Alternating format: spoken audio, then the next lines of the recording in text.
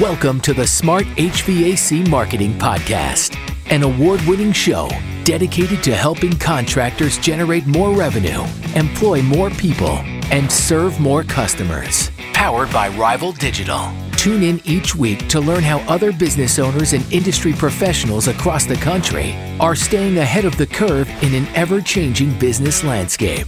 So, are you ready to dominate your marketing, get a grip on your operations, and build the business you've always dreamed of? Join your host, Eric Thomas, and get a fresh perspective on what it takes to create a world-class contracting business. The best idea wins. Now, here's Eric Thomas.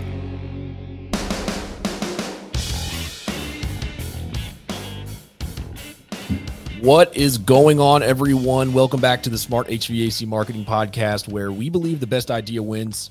And we're here to help you generate lots of good ideas. And to do so, we have to bring on smart people like my new friend, John Schulter here, to kind of see what they got going on, see their experience and kind of how they've grown their business to help you grow your business. So, John, welcome to the show. Hey, thanks so much for having me. Really appreciate it. Absolutely. John, why don't you go ahead and introduce yourself for our listeners out there. Tell them a little bit about yourself, where you're from, who you work for, and your experience and all that good stuff. Yeah, so my name is John Schulter. I am from New Jersey. Started doing marketing and HVAC for a pretty long time. I've been doing it since I was probably 7 or 8 years old. I've been in the trades. In New Jersey, my brother had his own plumbing business, and then he adopted HVAC. And, really did a little bit of everything there. I started out just as a helper, and I was helping the guys just, getting them their tools, carrying the equipment off, picking up equipment, things like that. And I just did it just to earn some extra money on the side and just help out my brother, hang out with him and the guys, be a part of something, just helping out. And then I was, while I was doing that, I was going to college. This was after high school. I went to college to do communications. I did video and TV production, studied that, and then moved to Washington, D.C., where I was a video producer. So I worked at the Capitol, the White House, when Obama was in office. And that was a really great time. But it was a pretty labor intensive. So I hurt myself, and then I had to get surgery. And then I went back to my brother's company. And by that time, he was doing HVAC and really, really building it. And then I was more on the marketing side of things. So I was learning about marketing, learning about SEO, ads, digital website creation, all that stuff. I was learning it. And he made me the marketing manager of the company. And I was doing that for a few years. He decided to sell his business and move to Florida, where it was sunny every day instead of cold in the winter. And, I decided to help him do that. And I was more of the business development side of things. That's where I learned a lot of business development. And then he sold his business. And then I moved to another business in New Jersey, and he moved here to Florida. And I worked there for a little bit. And then I decided to make the leap and come to Florida. And now I'm with a really great company. They're called Paradise Plumbing and Air Conditioning, located in Fort Lauderdale. And we serve a lot of Broward County and Palm Beach and go down a little bit to the Miami area. And it's been a really great experience. When I first moved here, I worked for a pool contracting company doing marketing. Then I worked for a pretty big air conditioning company in South Florida. So I learned a lot there. And I think all of those experiences, working with all those different companies from big to small to mid-size, really prepared me for what I'm doing now is, marketing and business development for the company that I'm with now. It's a great company and really we've been growing really well and looking forward to 2023. Yeah. So for those listening, right now we're live at the Service Titan Marketing Pro Marketing for the Trades Summit. And something that we've been talking about this morning is, what's working in New Jersey might not work in Fort Lauderdale because, demographics are different. The way people engage with content's different. The weather's different. What are some of those differences that you noticed between doing marketing and biz dev in New Jersey versus Florida? So there's a lot of differences. The equipment is very different. In New Jersey, they're concerned with air conditioning and furnace. You don't really have that in Florida. They're not really concerned with minus 20, minus 10 degree weather or what have you. So the equipment is definitely different. The average ticket sale is very different. Up there, it's a lot more expensive. And it's because they're getting a whole $20,000 air conditioning system with furnace, all of that. If they want, 2-stage or variable speed or anything like that, it's a very high ticket sale. Here in Florida, it's different because it seems like they don't want to spend as much money as that high ticket sale. And I guess too, it kind of everything changes with the times, right? So, financing is just a huge factor here right now. I'm sure all across the nation, it's a huge factor. For the company that I'm with now, it's a huge factor. And and besides that, definitely differences in, distributors and who we're selling and not selling and different things like that. So, I would say those are the biggest differences. Yeah. Another thing I want to hit on is marketing, obviously, because that's what you do. That's what I do. And that's what we're here for right now. So speaking of marketing, like what are some of the things that have really just been the best driver of lead generation and new business opportunities for Paradise? I would say Google, specifically the LSA ads that run on the top. It's really taking over. I feel like it's taking over pay-per-click. Pay-per-click is becoming not as big as a factor because of, you see how high those ads are located on a web page as opposed to the pay-per-click where you have to scroll down a little bit more to see those. And just paying per lead is a lot more cost effective than paying for pay-per-click because you're paying for all those clicks. You're not doing that with LSA. Yeah. Well, in Google, they're in the business of making money and collecting data. That's what they want. Yeah. And they want product usage. They want people on Google using their products. And if they can get money from advertisers, get data from the user, and keep you in their ecosystem all in one place, and it's a slam dunk for them. So that's why, obviously they've put LSA at the very top for a reason. Yeah. So when it comes to LSA, there's it just seems like a never ending debate online about what's the best way to manage it. How do you get LSA to actually work?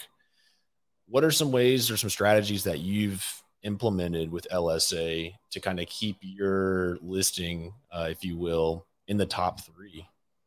I would say the strongest thing is reviews. Your online reputation just means so much right now. I feel like it's almost more important than a neighborhood review because there's so many people looking at that. And then even when you get a referral from your next door neighbor, you're still running to that computer to see if they have really good reviews, if they have a 4.8, 4.9. And you want to, so I was taught that you shouldn't really have a 5.0 rating because then it just looks like you're manufactured your reviews. You know what I mean? So there's always something that is, that can be fixed or changed. But I would say we have a really strong reputation online, and we're a good business, but the reviews by customers leaving their feedback, so many people are just reading that right now. I think that's a huge key factor. Yeah. Well, the reviews section, and we were talking about this during one of the little mini breakout sessions earlier when we were, implementing we were talking about reviews and reputation management and all that stuff. And there's a statistic online that the average user is going to read at least 7 reviews before making a buying decision on a company.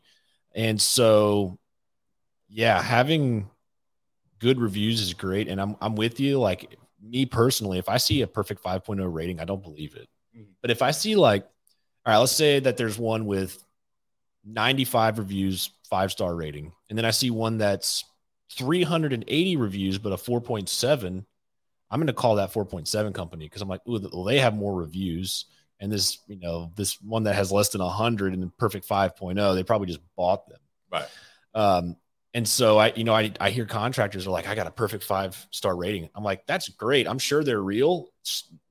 Don't go screw something up, but maybe find a way to get a 4-star review. And so if you're listening to this and you're like, well, I got a perfect 4-star or 5-star rating on Google, have one of your team members just go leave like a 4-star review with no bad context, but just, great company to work for or great, whatever. And I even hate to recommend dragging it down a little bit, but that 5.0 is very unbelievable these days. Yeah. Yeah. And what I do is too, if we do get a bad review, because sometimes they do happen, you got to call the customer, right away. Yeah. Try to figure out a solution. Hey, what can we do for you to change this situation, change the rating? And sometimes I'll call customers who left a 1 or 2-star review and I'll tell them, hey, can you change it to just a 3-star review? And just put in there, hey, the manager, John, spoke with you. You really appreciated what our conversation was like. And that goes a long way with people reading that, because then when people read that, they're like, oh, wow, this company really cares. They're going to reach out to me if I have a bad experience. Yeah. So, yeah, that's great advice. And whenever we get asked by a client or a contractor, they always say like, hey, can you help us get this review offline? And my response is always, no, I can't, but you can get it offline because I'm not calling the customer for you.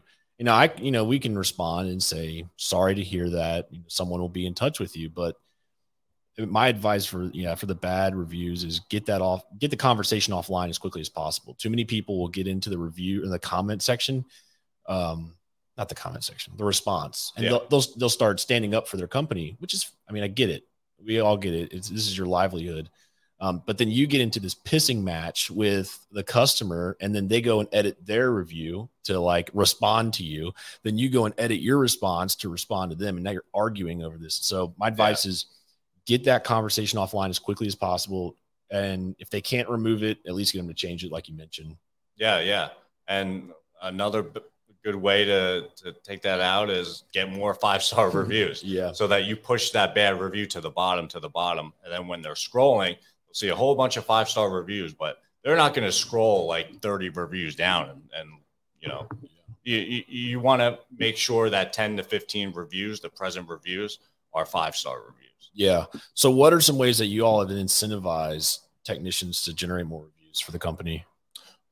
So what we do is we made these like index cards with a QR code, and basically we incentivize the technicians. Hey, give these to your customers, ask them to leave a review right on the spot, and we'll give you, a spiff or something like that, $10, $15. Hey, if you get a certain amount of reviews per month, hey, the company will take you out to dinner or something, just something like that really drives the technicians to get those customers to leave the reviews, because it's just so important for the business. I usually like to say in every meeting, it's just so important right now for you guys to get those reviews, because we want to make you busy. The only way that you're going to be busy is when people are reading that feedback and making the call and decide to choose us instead of that other small vendor or what have you. Yeah. So what has been some of the result of those, of the QR code idea?